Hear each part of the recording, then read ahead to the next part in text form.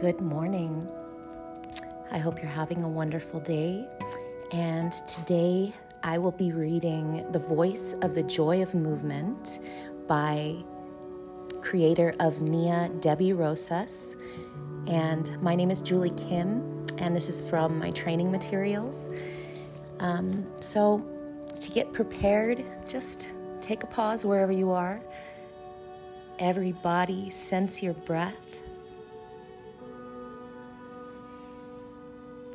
And this is the voice of the joy of movement to your mind. To the mental part of you, I offer a sea of resilient energy waves of thought with the power to permeate with laughter and excitation at any moment. Positive, effervescent energy food is what I feed on. I am coded to keep you looking up and out into the future. I keep your eyes focused on making the now something to feel intimately connected to, no matter what your situation. Let me dance within the walls of your thoughts and images, and you will discover peace, tranquility, and clarity for moving into right alignment with the universe.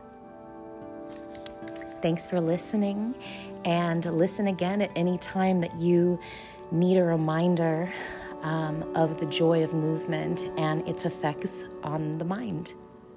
All right, take care.